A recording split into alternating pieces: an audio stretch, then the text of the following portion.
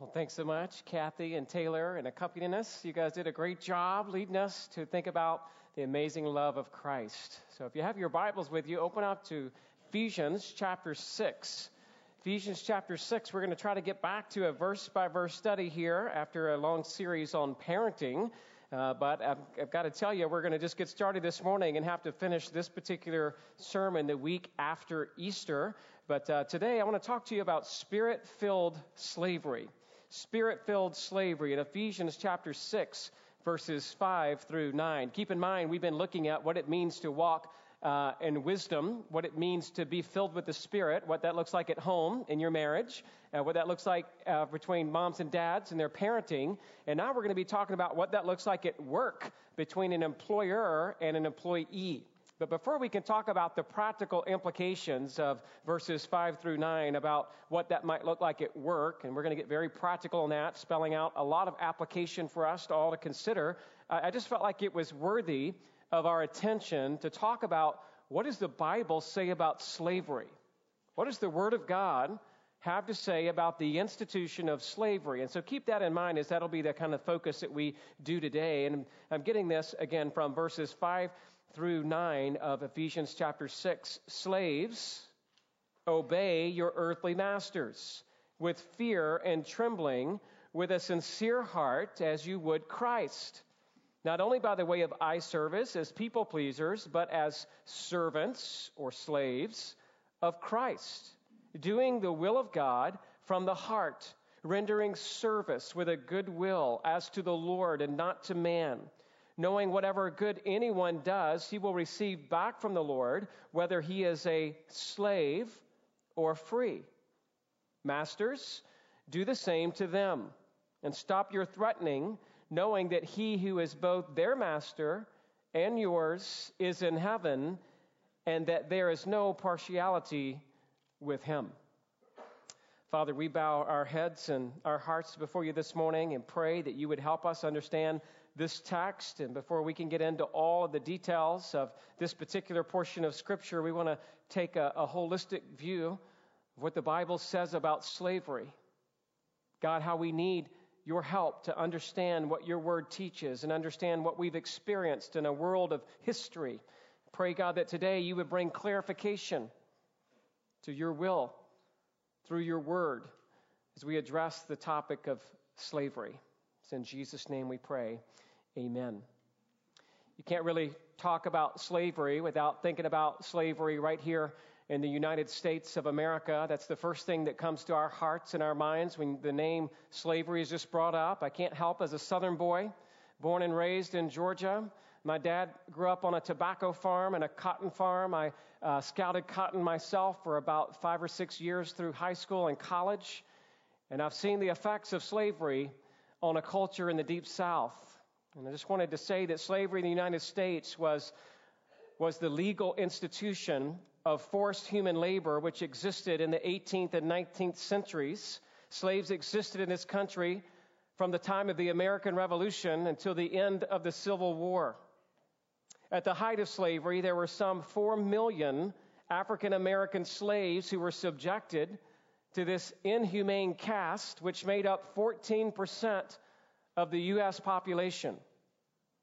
It was the rapid expansion of the cotton industry in the Deep South after the invention of the cotton gin, a way to really process the cotton and remove the cotton seeds so that you can use the product of cotton in the production of clothing and all kinds of things. It was this invention that led the southern states to depend on slavery as an integral part to their economy. And while the importation of slaves was nationally prohibited in 1808, just like 55 years before the Emancipation Proclamation, so while it was prohibited for the idea of importing slaves, there was still illegal importation and the smuggling in of kidnapped slaves taken from their villages in Africa, which happened all the time. Domestic slave trading continued at a steady pace.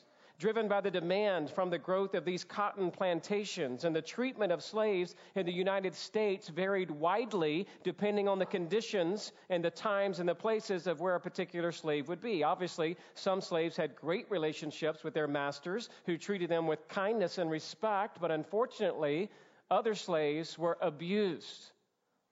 Slaves were punished by whipping, shackling, hanging, beating, burning, mutilation, branding, and imprisonment. Punishment was often meted in response to disobedience or perceived infractions, but sometimes abuse was carried out simply to reassert the dominance of the master over the slave. Treatment was actually harsher on larger plantations, which were often managed by overseers and owned by absentee slaveholders. In contrast to this, things typically went much better for the small slave-owning families, where the closer relationship resulted in sometimes what would be a best friend scenario, where they would care for their children, where they would treat their help with their care of the home. They would live through all of life. They would even eat together in settings where God was honored, maybe, if possible, in a setting like that. Well, in the midst of the Civil War era, we understand that President Abraham Lincoln was against slavery. He said this, quote, "Slavery is founded in the selfishness of man's nature. Opposition to it is the love of justice. These principles are an eternal antagonism. And when brought into collision so fiercely as slavery extension brings them, shocks and throes and convulsions must ceaselessly follow." President Lincoln also said, quote, "I am naturally anti-slavery. If slavery is not wrong, nothing is wrong. I cannot remember when I did not so think and feel. I think slavery is wrong morally and politically." Well, thank God for the Emancipation Proclamation given in the midst of the Civil War, 1863. Obviously, after the war ended in 65, all slaves in America were set free. American slavery at its worst was brutal, cruel, ruthless, heartless, inhumane, and ungodly. I believe that American slavery, as it was abused, is clearly the sin of greed of the highest order and built on the love of money. The Bible tells us is the root of all evil. This led to sinful abuse, extortion, and harmful treatment of God's most precious image bearers, our brothers and sisters who worked and who lived in slavery. John MacArthur, in his recent book that came out a few years back entitled Slave, he writes the following, quote, "If anyone understood the horrors and abuses of the 18th century slave trade, it was John Newton, who, by the way, wrote the hymn Amazing Grace. John Newton had actually experienced slavery himself in Africa. He experienced both sides, having lived as a slave in Africa and having participated in the trade after returning home. Later, God converted him, and as a minister, he had written about the abuse of slavery, and in the end, he was instrumental in bringing the British slave trade to its end. Christians today can rejoice in God's providential use of John Newton, not only by saving him personally from his wicked past, but also using him along with others like William Wilberforce and William Pitt to end one of modern history's great injustices. MacArthur goes on to add, quote, "As Newton came to realize, the British-American slave trade of his day was utterly unrighteous and unbiblical. The kidnapping or man-stealing on which the entire system was built is clearly prohibited by both the Old and the New Testaments. Moreover, the racial prejudice that it engendered has no place in the church, where all believers are co-members of the body of Christ. It is, therefore, no wonder that as his years of the ministry progressed, John Newton grew increasingly disgusted with that wicked institution and his involvement in it. So all this leads to the obvious question, is slavery wrong or is it right? Is it condemned by Scripture or is it condoned in Scripture? The obvious question that we have to answer, and my answer, I'll just go ahead and put my cards on the table. The Bible condemns all forms of sinful slavery. Okay, there's a type of slavery that is allowed, which we'll get to, but first we need to understand clearly that there's a type of slavery that was not allowed, that was actually condemned by Scripture, and you see it there, a first point of a 4-point outline. We're going to talk about the fact that the Bible does indeed condemn all forms of sinful slavery. Your first blank in the outline is this: the Bible teaches that you may not steal a man and sell him. You'll need to turn with me to Exodus chapter 21 so that you can see this verse for yourself. I'm afraid that in the Christian world that we live in, too many people get caught up in, well, the Bible never condemns slavery, but never condones it, so I guess all slavery is okay. Nothing could be further from the truth.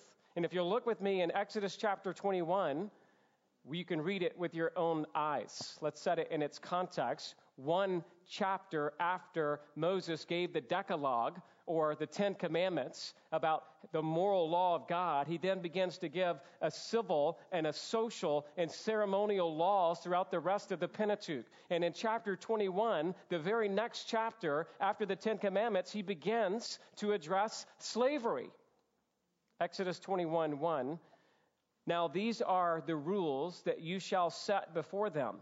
When you buy a Hebrew slave, he shall serve 6 years, and in the 7th he shall go out free for nothing. If he comes in single, he shall go out single. If he comes in married, then his wife shall go out with him. If his master gives him a wife, and she bears him sons or daughters, the wife and her children shall be her master's, and he shall go out alone. But if the slave plainly says, I love my master, my wife, and my children, I will not go out free, then his master shall bring him to God, and he shall bring him to the door or the doorpost, and his master shall bore his ear through with an awl, and he shall be his slave forever. When a man sells his daughter as a slave, she shall not go out as the male slaves do. If she does not please her master who has designated her for himself, then he shall let her be redeemed. He shall have no right to sell her to a foreign people, since he has broken faith with her. If he designates her for his son, he shall deal with her as with a daughter. If he takes another wife to himself, he shall not diminish her food, her clothing, or her marital rights. And if he does not do these three things for her, she shall go out for nothing without payment of money. Whoever strikes a man so that he dies shall be put to death. But if he did not lie in wait for him, but God let him fall into his hand, then I will appoint for you a place to which he may flee. But if a man willfully attacks another to kill him by cunning, you shall take him from my altar that he may die. Whoever strikes his father or his mother shall be put to death. It's in that context that I want you to look very carefully at the next verse, verse 16. Whoever steals a man and sells him, and anyone found in possession of him shall be put to death. What does the Bible teach about slavery? You may not enter into a normal habitat of a man or a woman and steal a person from their homeland and use them for your selfish service and then sell them for gain. Nothing could be more clear than Exodus 21:16. It is forbidden by God's law to obtain a slave in this way. And if you were guilty of this sin, you were to be put to death. You say, Adam, well, that's the Old Testament. Doesn't the Bible have a lot to say about slavery in the New Testament? Indeed, it does. Turn with me, if you will, to 1 Timothy chapter 1.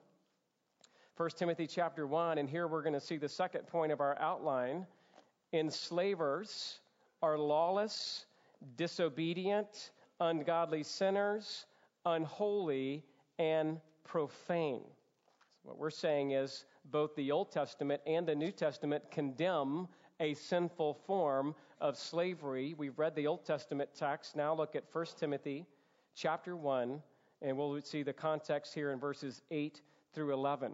Here's what we read. Remember, these are pastoral epistles of Paul instructing Timothy how to run church. Now we know that the law is good if one uses it lawfully.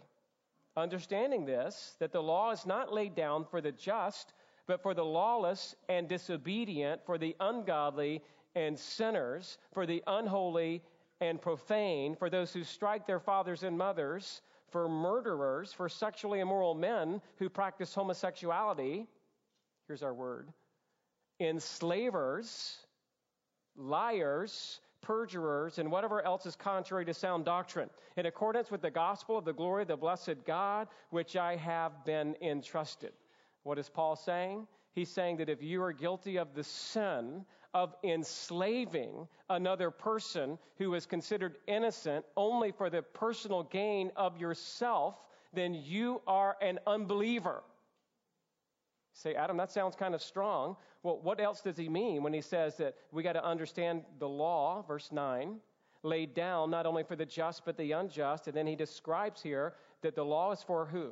The lawless and disobedient, the ungodly and sinners, the unholy and profane. And then he goes to describe who those people are. And it's everything in this list. And unfortunately, too many times we focus on the word homosexuality. And we forget the word right next to it is enslavers. Unrepentant enslavers are guilty of sin and not taking part in the kingdom of God. So we see in the Old Testament and in the New Testament a very clear condemnation of the practice of slavery if it is a sinful practice, i.e., abducting or kidnapping an innocent man or woman, boy or girl or child out of their homeland and taking them into your service or selling them for your own selfish gain. The Bible says it's sin. To which you should be asking, then how come the Bible never calls for the abolition of slavery? And instead, the Bible kind of seems to work around it a little bit. And so let's look at that in our second major heading here. Number 2, the Bible does actually permit non-abusive and beneficial slavery, which sometimes is thought of as the concept of the bondservant. Let's talk about that for a moment if we can. First, let me just say, slavery and slave trade have been age-old institutions and practices in almost every continent in the world. So the Bible is only addressing what's already happening all throughout human history. In fact, according to historian Orlando Patterson, he writes the following, quote, "There is nothing notably particular about the institution of slavery. It has existed from before the dawn of human history right down to the 20th century. In the most primitive of human societies and in the most civilized. There is no region on earth that has not had at some time harbored this institution. Probably there is no group of people whose ancestors were not at one time slaves or slaveholders. Slavery was firmly established in all the great early centers of human civilization." When did slavery start? It started with the fall. It started when sin entered the world. It has been known to every people and every tribe of every country, best we can tell. In the Bible, particularly in the New Testament, the main word for the word slave is the word, as you know, doulos, the Greek word doulos. It appears 124 times in the original manuscripts. Many times, instead of translating doulos as slave, many modern translations translate the word doulos instead of as slave as servants. And so we have to come to understanding, should it be translated as slave or as servant? Ironically, the Greek language has at least a half a dozen other words that could be translated as servant. And so the argument could be made that when the Bible uses the word doulos, it should use the word slave and not servant. The word doulos communicates more than simple servitude. According to the Theological Dictionary of the New Testament, which is certainly a foremost authority on this subject of translation of words, the word doulos is used, quote, exclusively to describe the status of a slave or an attitude corresponding to that of a slave. This theological dictionary goes on to state that the word doulos, quote, the meaning is so unequivocal and self-contained that it is superfluous to give examples of the individual terms or to trace the history of the group. The emphasis is always on serving as a slave. Hence, we have a service which is not a matter of choice of the one who renders it, but he has to perform whether he likes it or not, because he is a subject as a slave to an alien will, to the will of his owner. The term stresses that slaves depend on their Lord. So you say, Adam, well, which one is it? You say one side of your mouth that God condemns slavery, but then you say the word should be translated as slave. Listen to what MacArthur writes in his book, again, Slave. He says, while it is true that the duties of slave and servant overlap to some degree, there is a key distinction between the two. Servants are hired, slaves are owned. Servants have an element of freedom in choosing whom they work for and what they do. The idea of servanthood maintains some level of self-autonomy and personal rights. Slaves, on the other hand, have no freedom, autonomy, or rights. In the Greco-Roman world, slaves were considered property to the point that in the eyes of the law, they were regarded as things rather than persons.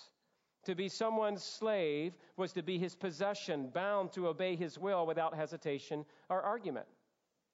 So again, you got to be asking the question, which one is it? Is it allowed or is it forbidden? And the answer I'm giving is this. If it's sinful slavery, it's forbidden.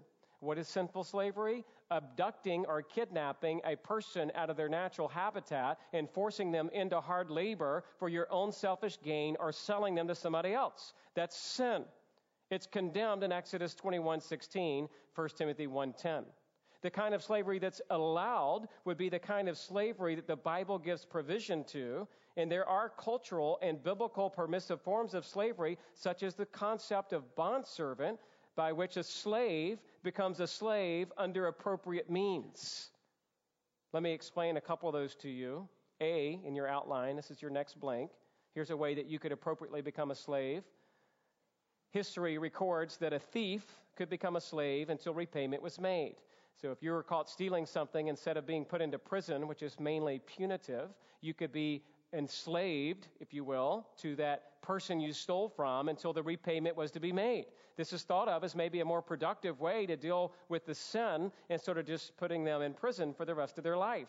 You make them work for until they can repay all that is owed. In fact, that's shown a couple of times in a few parables in the New Testament. B, freed persons could sell themselves into slavery knowing that they could later regain their freedom. So at any time, if somebody wanted to sell themselves into slavery, there were certain contracts that could be drawn up to which there was an agreement, a mutual agreement made over a period of time to where the slave would work for the master until the contract was fulfilled, and then he would be set free. C, some sold themselves into slavery for a better life, an education, and an opportunity for job training. There was no welfare in the ancient world. So the idea is if you're not going to be able to make it on your own as a peasant or a worker, it might be wiser for you to actually sell yourself and your family into a better life where you could receive an education and you could receive an opportunity to be trained. And this could even be the idea again of the bondservant or a sharecropper. Just like many jobs today provide benefits for their employees, there's health insurance and there are retirement options and there's other allowances that companies provide, whether it be a car or a certain amount of money to be used at the disposal of the employee. In those days, it could be that a master would then hire the slave, then they would become a full-blown slave if they chose to go this route, and the master would provide for them their house, their food, their clothing, their entire livelihood. That would have been an appropriate way that you could become a slave. D, if your country was conquered, offering your services as a slave was better than the alternative. Needless to say, if you went to war in the ancient world and your clan, your village, your country was conquered, you didn't want to be killed. You didn't want to have bad things happen to your wife and children, so you could offer yourself as a slave, or they might just take you as a slave depending on the particular culture of that national group. But the idea is certainly that maybe becoming a slave to the country that conquered you is a better option than being killed or being abused in a very ungodly way. And so that might be an appropriate way where they would become the subjects of the conquering country. Now, those are some things that we learn from history recorded for us. Let's look at some biblical ways that there's some laws given about slavery. Turn with me to Leviticus 25. Leviticus 25, and you see E coming out there in your outline, that the Hebrew people could not make slaves out of their brothers. And so the first law that we need to see here in the Torah, the first 5 books again of the Old Testament, and the Levitical section here, Leviticus 25 is actually a phenomenal chapter about the year of Jubilee and about how the Hebrews were to farm their land and how they were to return the land every 7th year and at the year of Jubilee, and the same thing with the slaves. If you'll look again at chapter 25 of Leviticus, and we'll start reading in verse 39. There we read this. It says, "If your brother becomes poor beside you and sells himself to you, you shall not make him serve as a slave. He shall be with you as a hired servant, as a sojourner. He shall serve with you until the year of the Jubilee. Then he shall go out from you, he and his children with him, and go back to his own clan and return to the possession of his fathers, for they are my servants, whom I brought out of the land of Egypt. They shall not be sold as slaves. You shall not rule over him ruthlessly, but shall fear your God." So in other words, when it came to Hebrew people, they were not to become slaves. You could hire them as a servant, but you couldn't abuse them as slaves. God's even reminiscing to the fact he's already brought them out as slaves from Egypt. They are now free. You could not enslave a fellow Hebrew person if you were a Jew. And so there's some parameters given there. Secondly, or we could say F, our second biblical description here, Israelites were, however, allowed to buy slaves from other nations. Look at the next verse. They were allowed to buy slaves from other nations. "As for your male and female slaves whom you may have, you may buy male and female slaves from among the nations that are around you. You may also buy from among the strangers who sojourn with you and their clans that are with you, who have been born in your land, and they may be your property. You may bequeath them to your sons after you inherit as a possession forever. You may make slaves of them. But over your brothers, the people of Israel, you shall not rule one over another ruthlessly."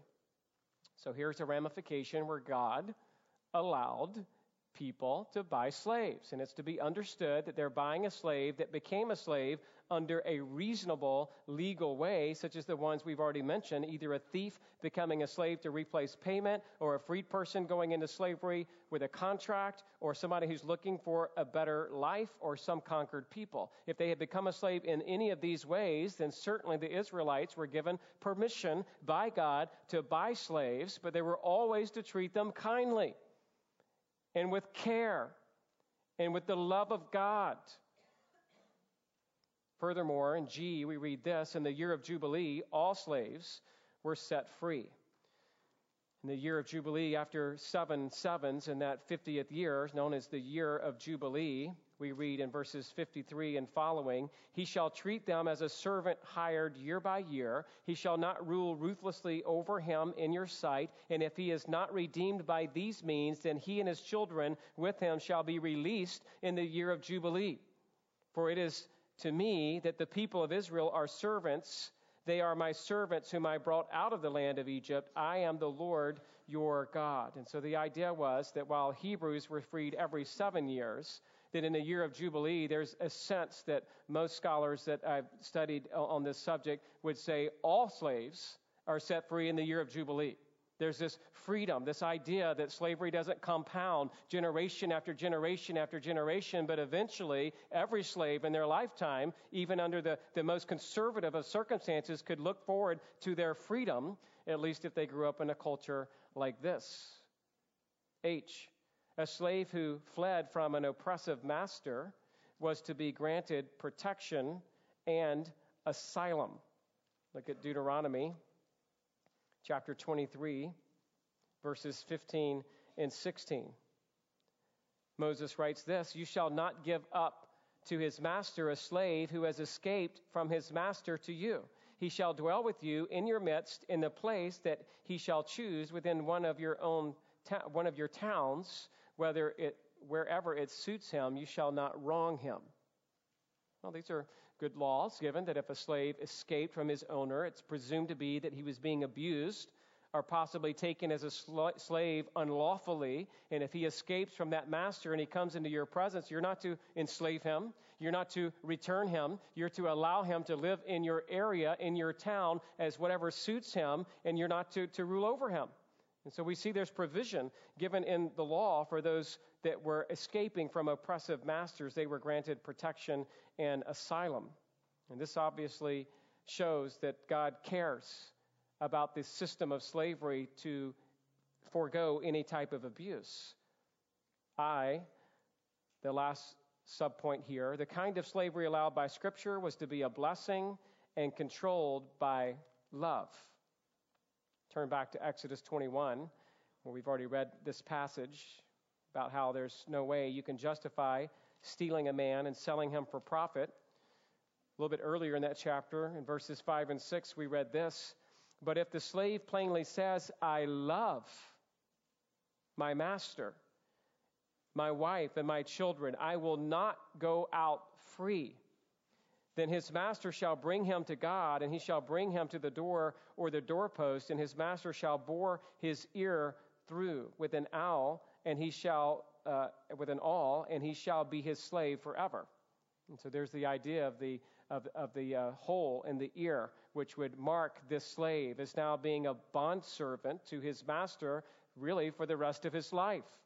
The idea here is that this was motivated out of love, out of appreciation, out of gratitude to the godly master, if you will, and he's going to endear himself to him, and he's going to serve him for the rest of his life. And so this shows that there are provisions in God's word for slavery when it's done in the right way, when it's done in a God-honoring way, when it's done to the glory of Yahweh. It was certainly allowed. Many slave masters had the choice to free slaves at any time for any purpose, out of their own grace, out of their own dignity. They were certainly welcome to do that as well. Third point I want to make this morning is this. Number 3, the Bible instructs slaves to submit to their masters.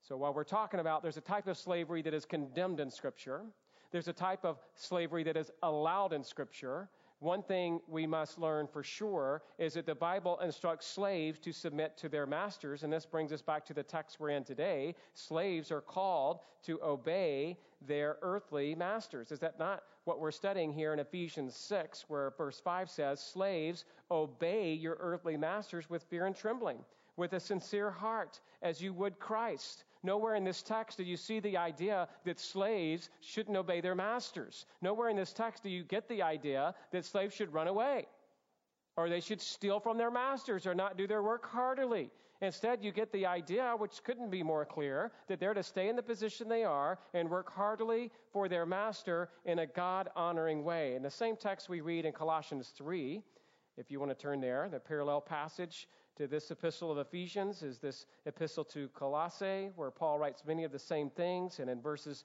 22 of chapter 3 and following, we read, "Slaves, obey in everything those who are your earthly masters, not by way of eye service as people pleasers, but in sincerity of heart, fearing the Lord."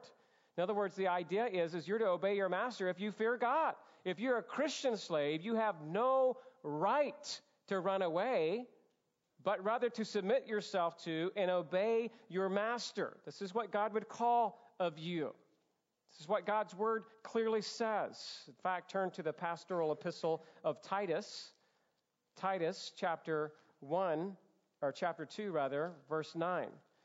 Remember, these are the letters, 1 Timothy, 2 Timothy, and Titus, that Paul instructs these two young pastors of how to run church and how to do the work of the ministry as fellow pastors. And in Titus chapter 2 and verse 9, we read this: "Slaves are to be submissive to their own masters in everything. They are to be well-pleasing, not argumentative, not pilfering, but showing all good faith, so that in everything they may adorn the doctrine of God, our Savior. And so what we're actually seeing here is that God's glory could be adorned through the obedience of the slaves submitting to their master. C in your outline says this: slaves are to stay in the condition they are when they are saved, unless there was a legal and God-honoring way to obtain their freedom.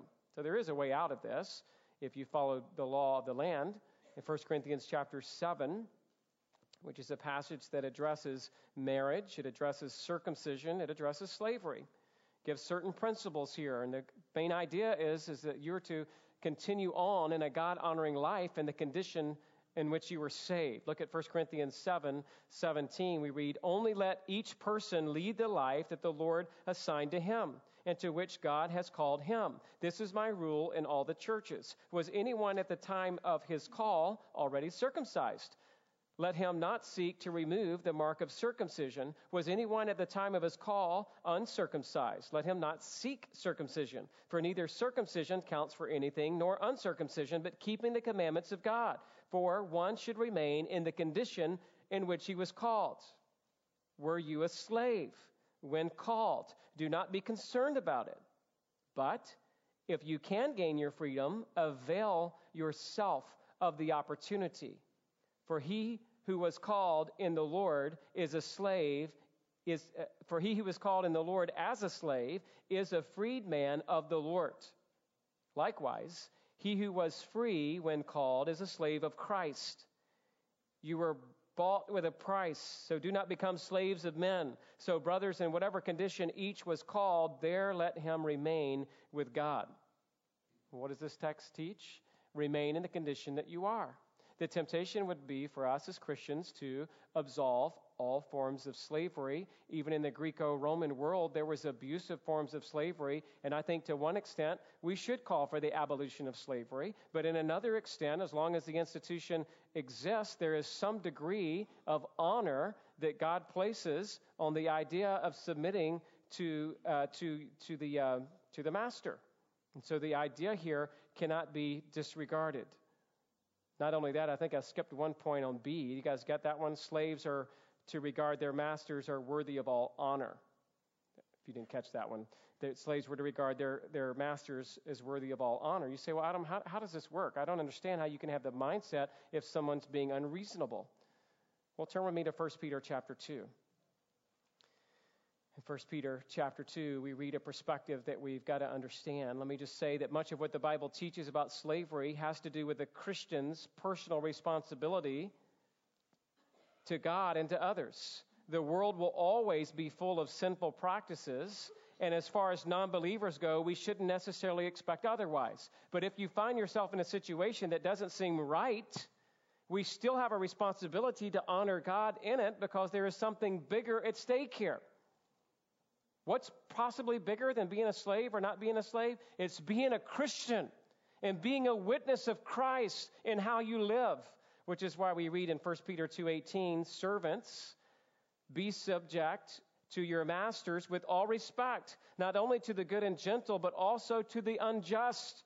So he's telling servants here that they need to be subject not only to the good masters, but to those who are unreasonable, to those who are unjust. Verse 19, "For this is a gracious thing, when mindful of God, one endures sorrows while suffering unjustly." In other words, it's beautiful in the sight of God when you suffer and you just keep trusting God. Verse 20, "For what credit is there when you sin and are beaten for it you endure?" In other words, if you sin and you get punished for your sin, that's on you. But if you haven't done anything worth punishment, in the middle of verse 20, "But if when you do good and suffer for it, you endure, this is a gracious thing in the sight of God." When you just trust the Lord with your situation and you say, "Adam, I cannot bear under that." Well, there's hope in the next verse. Verse 21, "For to this you have been called, because Christ also suffered for you, leaving you an example so that you might follow in his steps." You might understand that while I may not be able to identify with you if I've not been through that type of suffering, Christ has. Christ was scourged. Christ was whipped. Christ was mutilated. Christ was disfigured. Christ was crucified. And he didn't deserve any of it.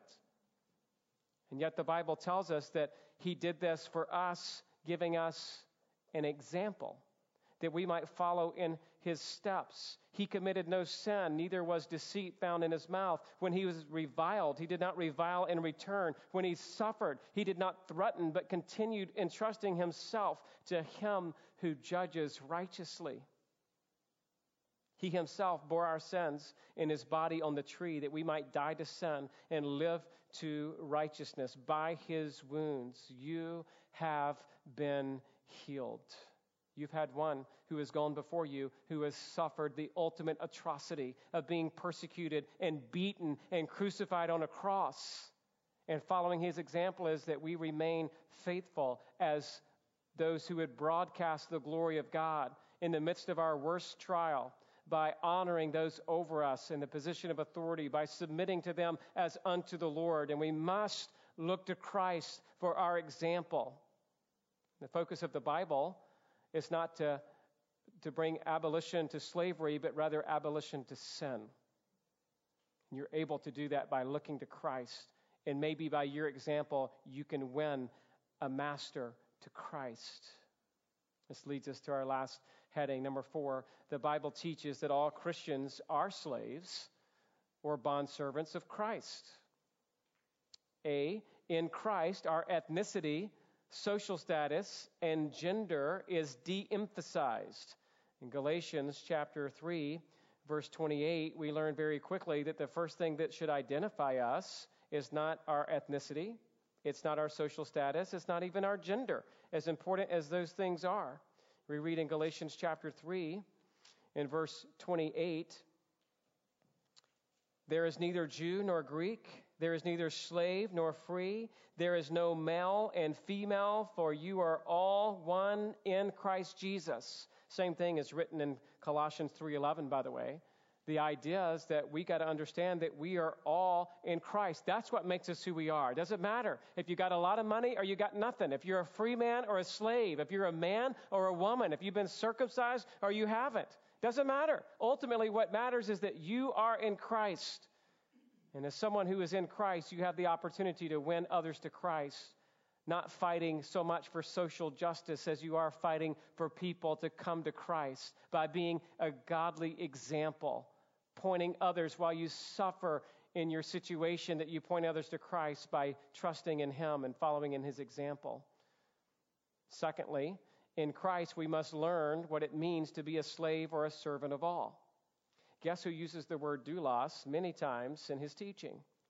The Lord Jesus Christ does. Matthew chapter 20, in verse 27, we read about Christ telling us and using the word doulos. In Matthew 25:21, which is the parable of the servants, there was a wicked servant and there was a good servant. And when Jesus tells this parable, he says this, again, Matthew 25:21, that his master said to him, "Well done, good and faithful slave." It's the word doulos. He uses the word, and he's talking about that's the picture that we should look at, that we should be a good and faithful slave, that we did all that our master commanded, so that when he returns for us, he could say to us, "Well done, good and faithful servant. You have been faithful over a little, I will set you over much." Same thing in Mark 10:44. Jesus says, "Well done, good and faithful doulos." Same thing in Matthew 25. This is a new one, not in your outline. Matthew 25:21 is the account where we read where Jesus says this. I guess that's the one I just said, right? I'm sorry. There's other two texts. Matthew 20:27 are about to be first. You must be slave of all. Forgive me for that. All right, Matthew 20:27, Mark 10:44 are the two passages that say if you want to be first in the kingdom of God, you must be the what? The servant or the slave, doulos, of all. And so the idea I'm trying to get at here is that Jesus actually magnifies the concept of slavery, encouraging us as Christians to think of ourselves as such, being willing to serve or to be a slave unto all, to ultimately be a slave unto our master, a good master, Jesus, who bought us from slavery to our sin, which is what point C is all about. In Christ, we are no longer slaves to sin, but slaves of righteousness. Look at Romans chapter 6. Again, using slavery in a positive way, at least in the sense of learning what we can learn from this institution. In Romans chapter 6, we understand in verse 15 and following, what then? Are we to sin because we are not under the law,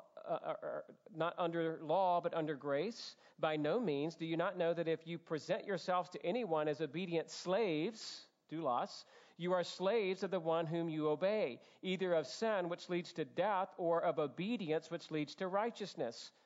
But thanks be to God that you who were once slaves of sin have become obedient from the heart to the standard of teaching to which you were committed, and having been set free from sin, have become slaves, doulos, of righteousness.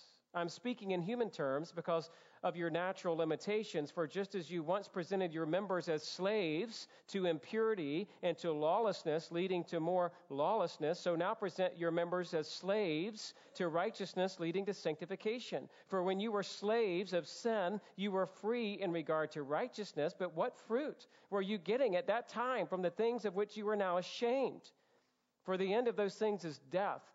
But now that you have been set free from sin and have become slaves of God, the fruit you get leads to sanctification and its end, eternal life.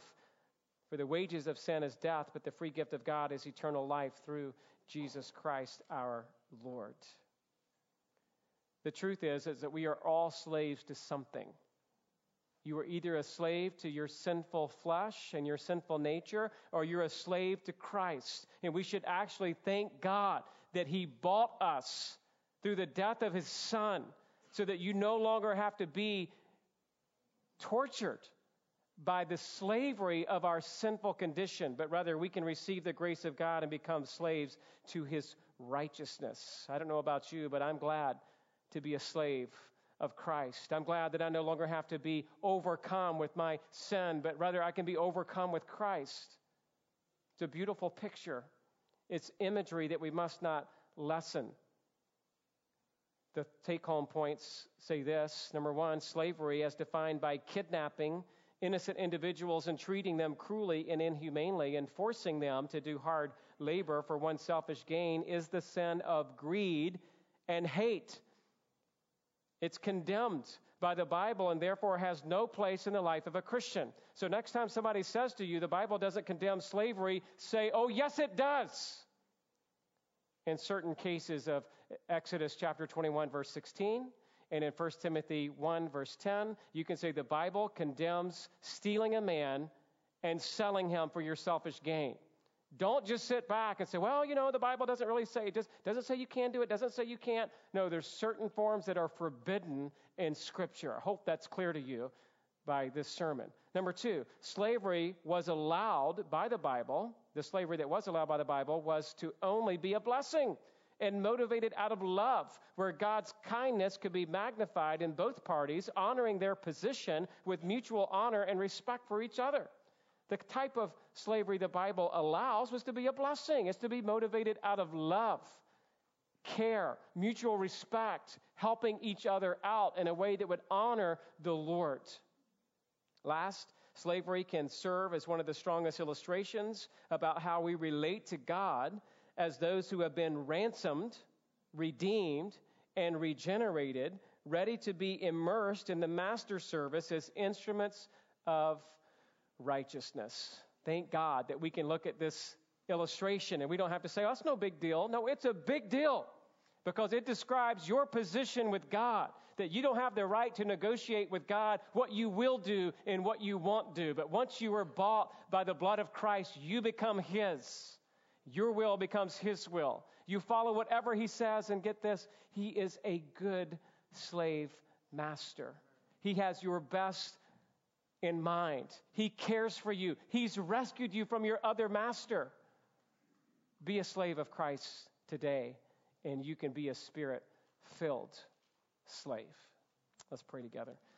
Father, admittedly, we're sobered by these texts that we've read and by some of the history we've reviewed this morning. It's not easy to talk about this subject. And I pray that you would provide clarity from your word about what is not allowed and what is allowed when we talk about the institution of slavery. And I pray, God, that we would never support a practice that is condemned in the Bible. And at the same time, God, for those appropriate practices, I pray that you would give us wisdom and grace to bear up under suffering and to realize that it's not so much about the abolition of slavery as it is about the abolition of sin, so that we could be a witness for Christ in whatever condition we're in, to the glory of Christ. Help us, God. I fear that there may be some here today that are maybe stirred by this message. Would you give us grace to understand it appropriately and apply the principles biblically? And as we get into a very practical application in the weeks that come about how to treat an employer or an employee, God, give us grace in this present life that we live. Help us to think through your kindness to us, your grace in our lives, the way you bought us, the way you ransomed us by having your own Son whipped, scourged, and crucified, that we could be set free of the slavery to sin, and we could be made slaves of Christ. What an honor, what a privilege, what a joy. May we serve you faithfully, filled with your Spirit, changed by your love, dedicated to a lifetime of service. And it's in Jesus' name we pray. Amen.